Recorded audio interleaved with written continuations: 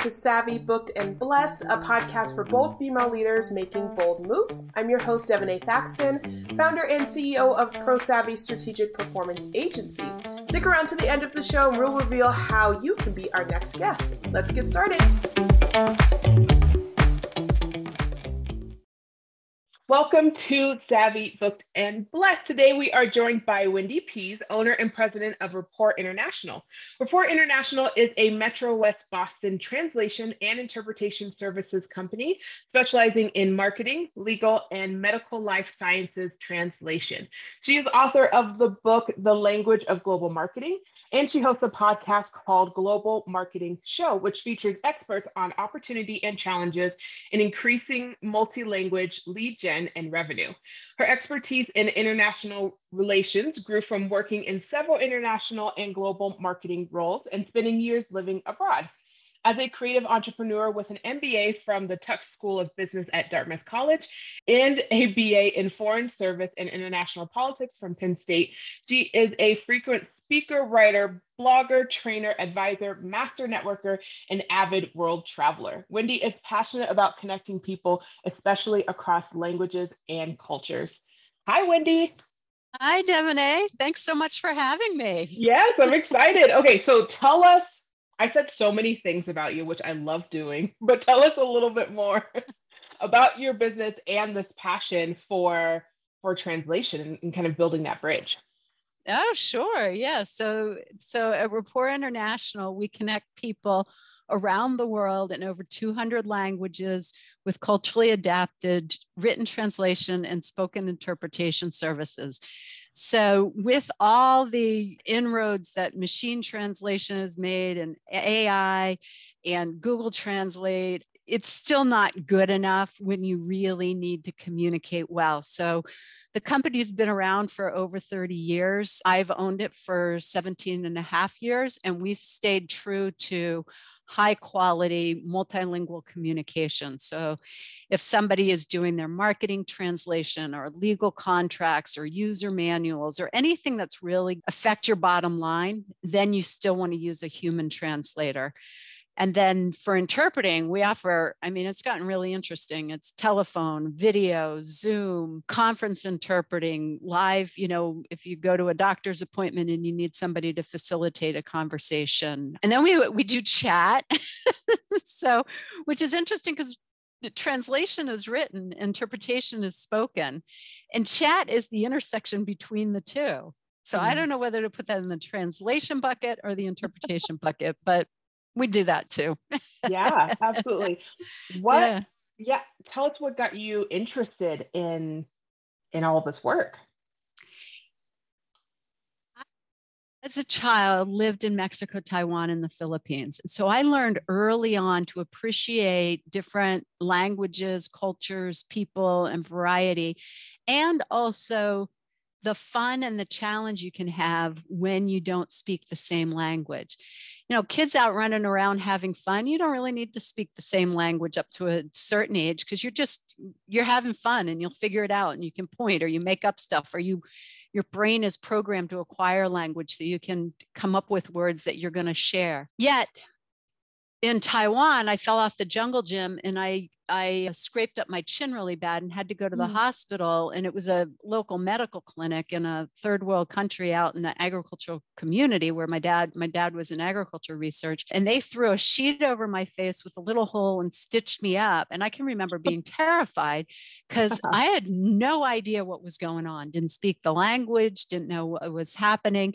And so there's certain situations where it's nice to have somebody that can facilitate that conversation so you know what's going on. And, a few years ago, I turned around and I said, I finally landed where I meant to be. I majored in foreign services. I love languages and culture.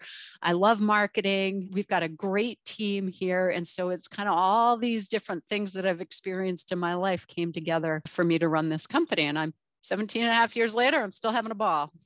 Amazing. What type of clients typically, I'm sure it's a gamut, but what type of clients typically come to you? I guess more in regards of entrepreneurs maybe, or like solopreneurs who come to you and are needing services for marketing reasons. It's interesting. If you go to the really, really large companies like Amazon or Google, they're going to have an internal team that does it. Sure. They're global. So Yeah. that's part of their DNA. If you come down to the next tier of companies, they may not be as sophisticated. Most of the time, they're not as sophisticated. They go, oh, we need translation for this human resource manual. So HR gets that. Then they go, oh, we need our website translated. So whoever manages that. Then somebody says, oh, we need a manual translated. So they're not really thinking about their global communications like they might be. And so that's where we can really help them put together a strategy, build processes, the appropriate technologies to get the quality that they need. Now, with that, on my podcast today, we just recorded an interview with a guy that makes barbecue sauces out of Atlanta, Georgia. And so he started this company in his kitchen. He's got it's called Brooks Made Gourmet Foods, and you got to check them out on the website and go order. Awesome. Yeah. They got a chocolat, but he made a really interesting point. He said he was doing all the marketing at farmers markets and trade shows and places like that. So it was a real human connection. And to expand into the rest of the United States, he had all these competitors with his barbecue sauces. He was at a trade show and somebody from the federal government came up to him and said, have you ever thought about exporting? And as a good entrepreneur, he said, yeah, but I don't know how to get started. And there's all these grants and free services, introductions, research that the government will do because our balance of trade is so far off. So the more we export, the more money we bring in. And we buy so many foreign goods that it's good to get US goods out. So he said he found it easier to build the international market than he did to compete in the US. Plus, it was less of an investment because he got, like when he was traveling to a trade show in Dubai, half his travel fees were covered. He wanted to research which markets he should go into around the world. They did the research for free for him, and then he could look at strategically what made the most sense for him. You can get a grant for handling your translation. So all the e-commerce companies that are out there right now, he said, don't be afraid of all the logistics and all those other stuff because you can get help from the federal government. So he invested about $100,000 in making it happen in 2 years. And he got $10 million in contracts. Wow. Yeah. Wow. So here's a small company that sells, barbecue sauce from Atlanta is now a multi-million-dollar company because he went out of country rather than trying to compete here. I'm like in shock of just how, first of all, that there's grants available. That's amazing. Yes. Who would have known that? Yes. Yeah. Yes. And then strategically doing, what he thought was, what obviously has turned out to be best, but being able to just open communication like that and make those steps to making his product more accessible. Yeah. Yeah. And so the podcast episode will be really good because he talks about then, pre-market and trade show, then what do you do? And then what do you do afterwards? And he really talked about leveraging the relationships of the US government employees in country because they're connected in with the distributors and all the in-country people that you're going to need to get your product out and selling there. So particularly, right, I love talking to him. I heard about his success story. And there's every state has these supports. And, if you go to our website, just go to Rapport Translations, it's RAPPORT. And if you go up into the search icon on the top right-hand side, you can search for exporting supports. And it'll bring you to a blog that has all the links to who your support is in your state. If you can't find it, reach out to me and I'll connect you to the person in your state. But it's amazing. It's truly amazing. Wow. In the last 17 years, if I'm correct that you've owned this business, tell us a little bit of maybe some trends that have happened or big shifts that you've seen, over the last 17 years. In companies for general or in our industry? In your industry, I'm sorry. Yeah. Okay. So yeah, my industry is really interesting in that when I bought this company 17 and a half years ago, machine translation wasn't used.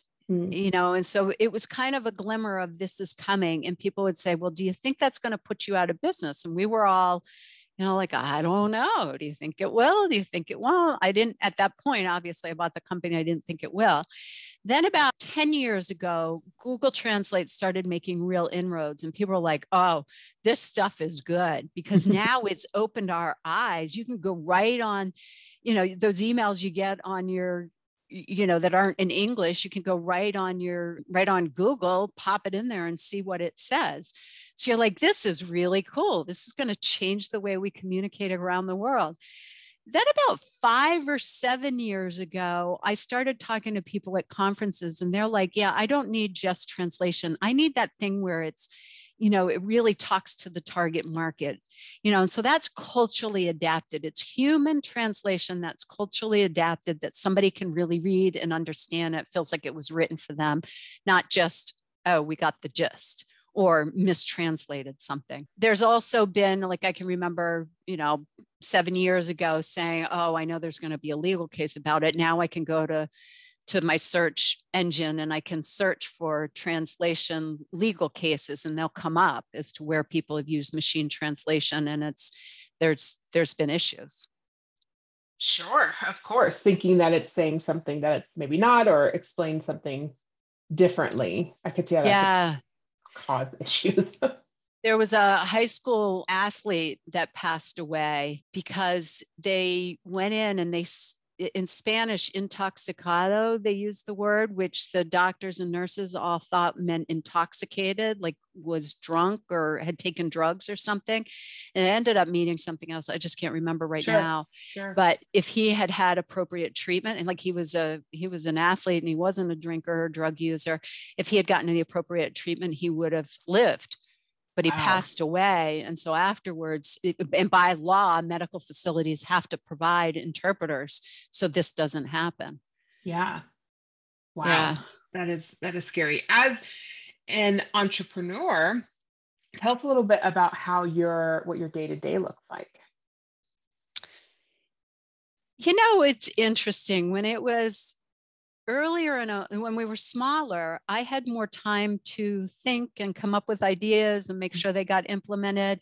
Now I've got a management team. I tend to do more training. I tend to do more speaking. So I'm on video calls most of the day, which I thoroughly enjoy.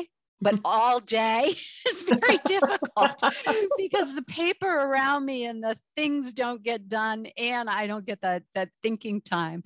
So we're working right now on reorganization to take me out of some of the meetings and some of the commitments on that way, so I can do more of this, more of the educating about translation, so people know to export and use high quality. Yeah.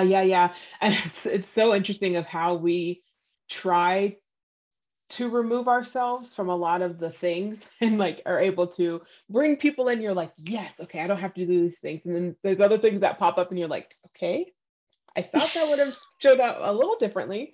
Let's reassess again. Yes. And I get teased frequently that, what did they say?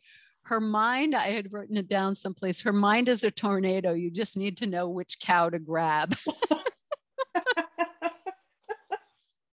That is amazing. Entrepreneurs can relate to that, but I try to remind myself to slow down and explain and step by step rather than woohoo. But listen, once you grab onto the cow, then you're in, then you understand. Yeah. You just gotta be fast and quickly. Know which one. Don't grab them all. Grab the right one. Yeah. When you started this business or acquired this business, what is something that you wish you knew at the start of your journey that you'd like to share with the audience? Yeah, that's a good question. I just was talking to somebody about that. I wish I knew how important a coach was. There was an organization called Count Me In that did research on women entrepreneurs. And they said, okay, who is it that makes it to the $1 million mark? And they said that it didn't matter your education, your experience, the industry, age, nothing mattered. The only common denominator there was who had a coach. And so that's somebody that can hold you accountable, and can also help you problem solve quicker than you could do in your own head. Sure.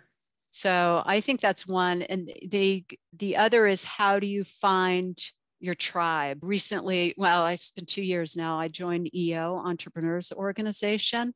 And that's a bunch of business owners that have reached a certain level of success. And we get together, and boy, it's like, it's finding my tribe. I can go there and I can ask any question, and somebody's going to know the answer to it. So it just helps me stay creative, knowledgeable, and on leading edge of what's happening. Yeah, absolutely. Over the time, what would you say is maybe one of your proudest moments in your career? I think it was hitting that $1 million mark. When we hit that had been a goal that I had chased for a while. And so that was pretty proud. And then it's not public knowledge yet, so I can't talk about it, but we just won an award that's going to be announced in the next couple of months. And it's a pretty big deal. Yeah. So I'm feeling pretty happy about that right now. Yeah. How was the journey making it to that $1 million mark? Tell us a little bit about that, like how many years it took, or kind of maybe some big shifts that really assisted in reaching that big milestone. Yeah, it's interesting because up to about $300,000, I think you can run. Yeah, I've got it right here. Up until about 3,000, you can kind of run it on your own. Maybe you bring in an assistant, depending, of course, it's so industry dependent, but there's certain areas of business that things need to happen, or you go through a tumultuous time that they call the whitewater phase, is what I'm learning in EO. And so that 300,000 to 500,000, that's when you've gone from the creativity and I'm going to do everything myself to now I'm starting to build a team. And then when you get up to that 1 to 3 million, somewhere in there, you're going to have another crisis of leadership where you really need to build out your management team and start delegating. And then once you go from the 3 to 5 million up into the stage 4 after that, then it's processes and systems and things that are duplicated. So it's those crisis points that if you expect them to come in and understand what you need to do. And I got stuck at one of the crisis points for quite a while. And so looking back on that, I could see what we could have done differently. But now I try to think, okay, what is the next kind of leap that we need to do? Sure. At the area that you got, a little stuck in, was that more like systems or people, or like what was that area? Yeah. It is certainly processes and systems. I don't know if you've ever read the book Traction. Yes. Yeah, it's a common one from entrepreneurs, so I figured that you would. But yeah, it talks about the right people in the right seat and having a vision, and one of the other things is your whole process book. Yes. And and then there's the meeting cadences, and there was one other area, but that documenting the processes and then being able to train that. And so that's what I'm looking at now is, how do we build out that training so I don't feel like I'm doing it over and over again, or my management team isn't doing it over and over again when you're adding people or somebody leaves and you need to replace them. Yes. Yep. I would say like if someone wins the lottery, who can do their job tomorrow? And so like, do you have, I would like to say wins the lottery, because we're manifesting positive things for people. Yes. I like that so much better. So if they win the lottery, bus. Yes. I know, right? Yeah. If they win the lottery and they're like, see you later, hopefully they give us a cut, no pressure, who can do their job, and how can you make it an easier or seamless process to either sending it off to someone, hey, can you step in interim, or bringing someone on easier. But I think also ultimately, like you're mentioning, how can we get these things off of our plates as CEOs and founders, and doing things that we shouldn't be doing anymore. Right. Get to more skilled people who actually enjoy doing that work and who are better at it, honestly. Than right. Yeah. Right, exactly. Like you've got a skill set as an entrepreneur and you've got preferences on what you want to do. So I think that was the other thing I learned. I'm curious if you did, is I would get to the point where, okay, I'm too busy. I don't like doing this. So I'm going to hire out for this. Yes. Yeah. That was like, and speaking of, coaches, I hired a coach even before I started my business, because it wasn't necessarily part of my, or at least I thought at that time, part of my journey to own a business. I just kind of fell into it. I helped some people and it just kind of fell into it and was interested. And so I hired a coach pretty early on. And, I'm a strategic planning and marketing is my bread and butter. And so I created a whole plan, and within that plan, and I gave myself 6 weeks, but within that plan, I knew from the beginning, I do not want to do certain things. And so I was pretty clear up front that I was like, I don't have time to learn this. I don't want to learn this. I didn't fully stick to that plan, the things you think, at the beginning. But it helps if you define it. You may be pulled into it, but if you define it, then you go, okay, I'm here for this temporary time, or I'm here to do this, but it's not going to be the drudgery I do every day. Absolutely. Yeah. And it's been fluid, and I've learned more and more, like, oh, I thought I liked doing this and I realized I don't, or I can do it. I'm honestly just like not even good at it. So now I'm so curious about what kind of things you like, details. I love strategy. You give me an idea and I will create it for you, like more than you wanted. My friends and I are like, don't tell Devaney anything unless you want to plan or an action or a comment about it, or at least start with like, okay, I'm just telling you, I don't want you to solve the problem. And I'm like, yes, let me just sit here. That's fine. So that is what I love to do. It doesn't matter the industry, doesn't matter what's going on. I can, troubleshoot and problem solve pretty quickly. I'm also, pretty good at writing. Do I want to be a copywriter? Absolutely not. Like I'm pretty good at writing for a lot of people. And I find that we do that a lot in the marketing that we do with our clients, but I don't love to do it.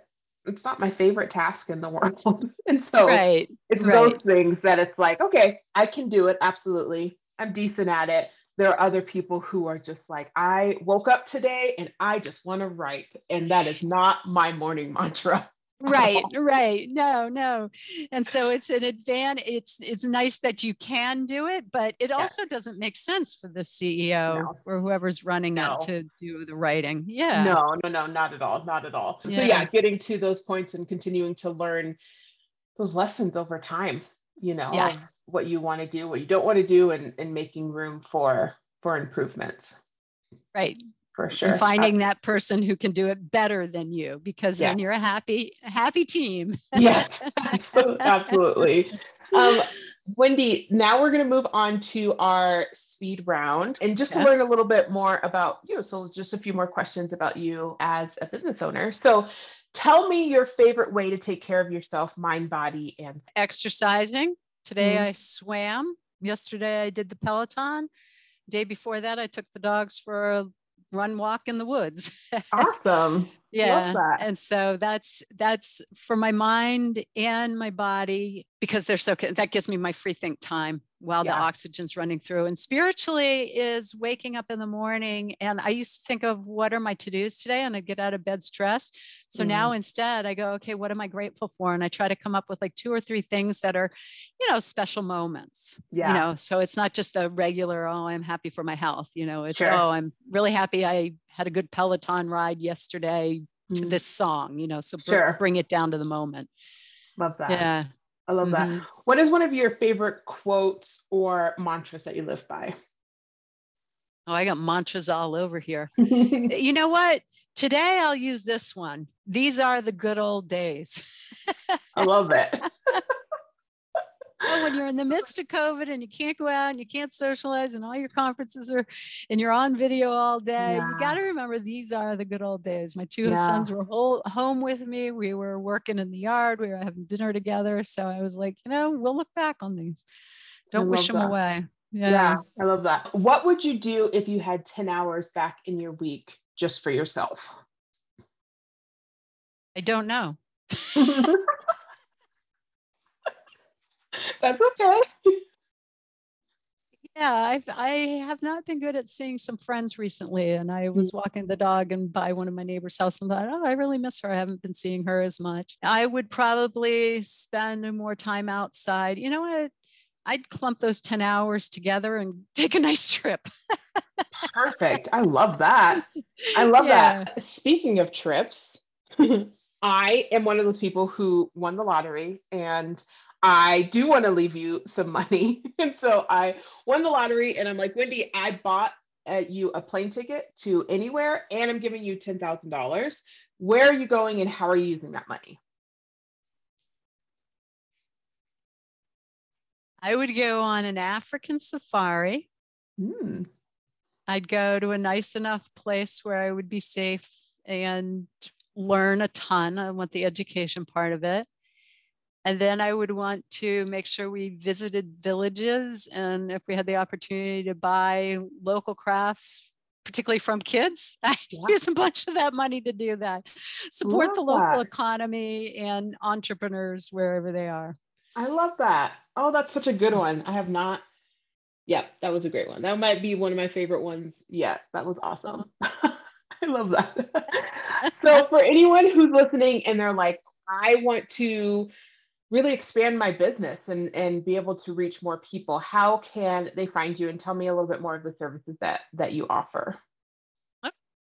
So I am all over social media. And so if you know Linktree, that's a fantastic way to find me on whatever social media you prefer.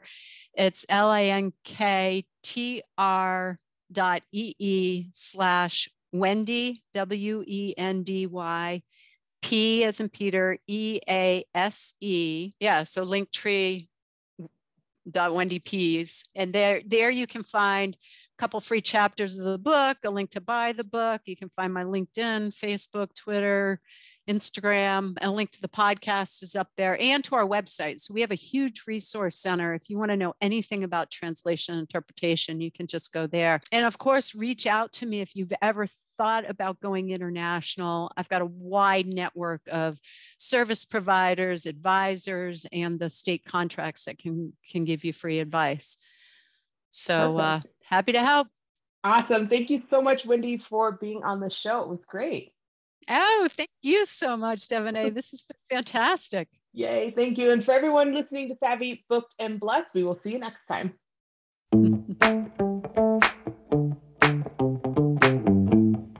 Thank you for listening to Savvy, Booked, and Blessed. If you are a successful 6 to 7 figure female entrepreneur who would like to be on this program, please visit podcast.prosavvyas.com-podcast/guest. If you got something out of this interview, would you share this episode on social media? Just do a quick screenshot on your phone and text it to your friend or post it on the socials. If you know of someone that would be a great guest, go ahead and tag them in social media and let them know about the show and include hashtag Savvy, Booked, and Blessed. I love seeing your posts and I love your guest suggestions. We're regularly putting out new episodes and content. To make sure you don't miss out on any episodes, go ahead and subscribe. Give your thumbs up, ratings, and reviews. They definitely go a long way to help promote the show. It means a lot to me and my team. Thanks for listening. We'll see you next time.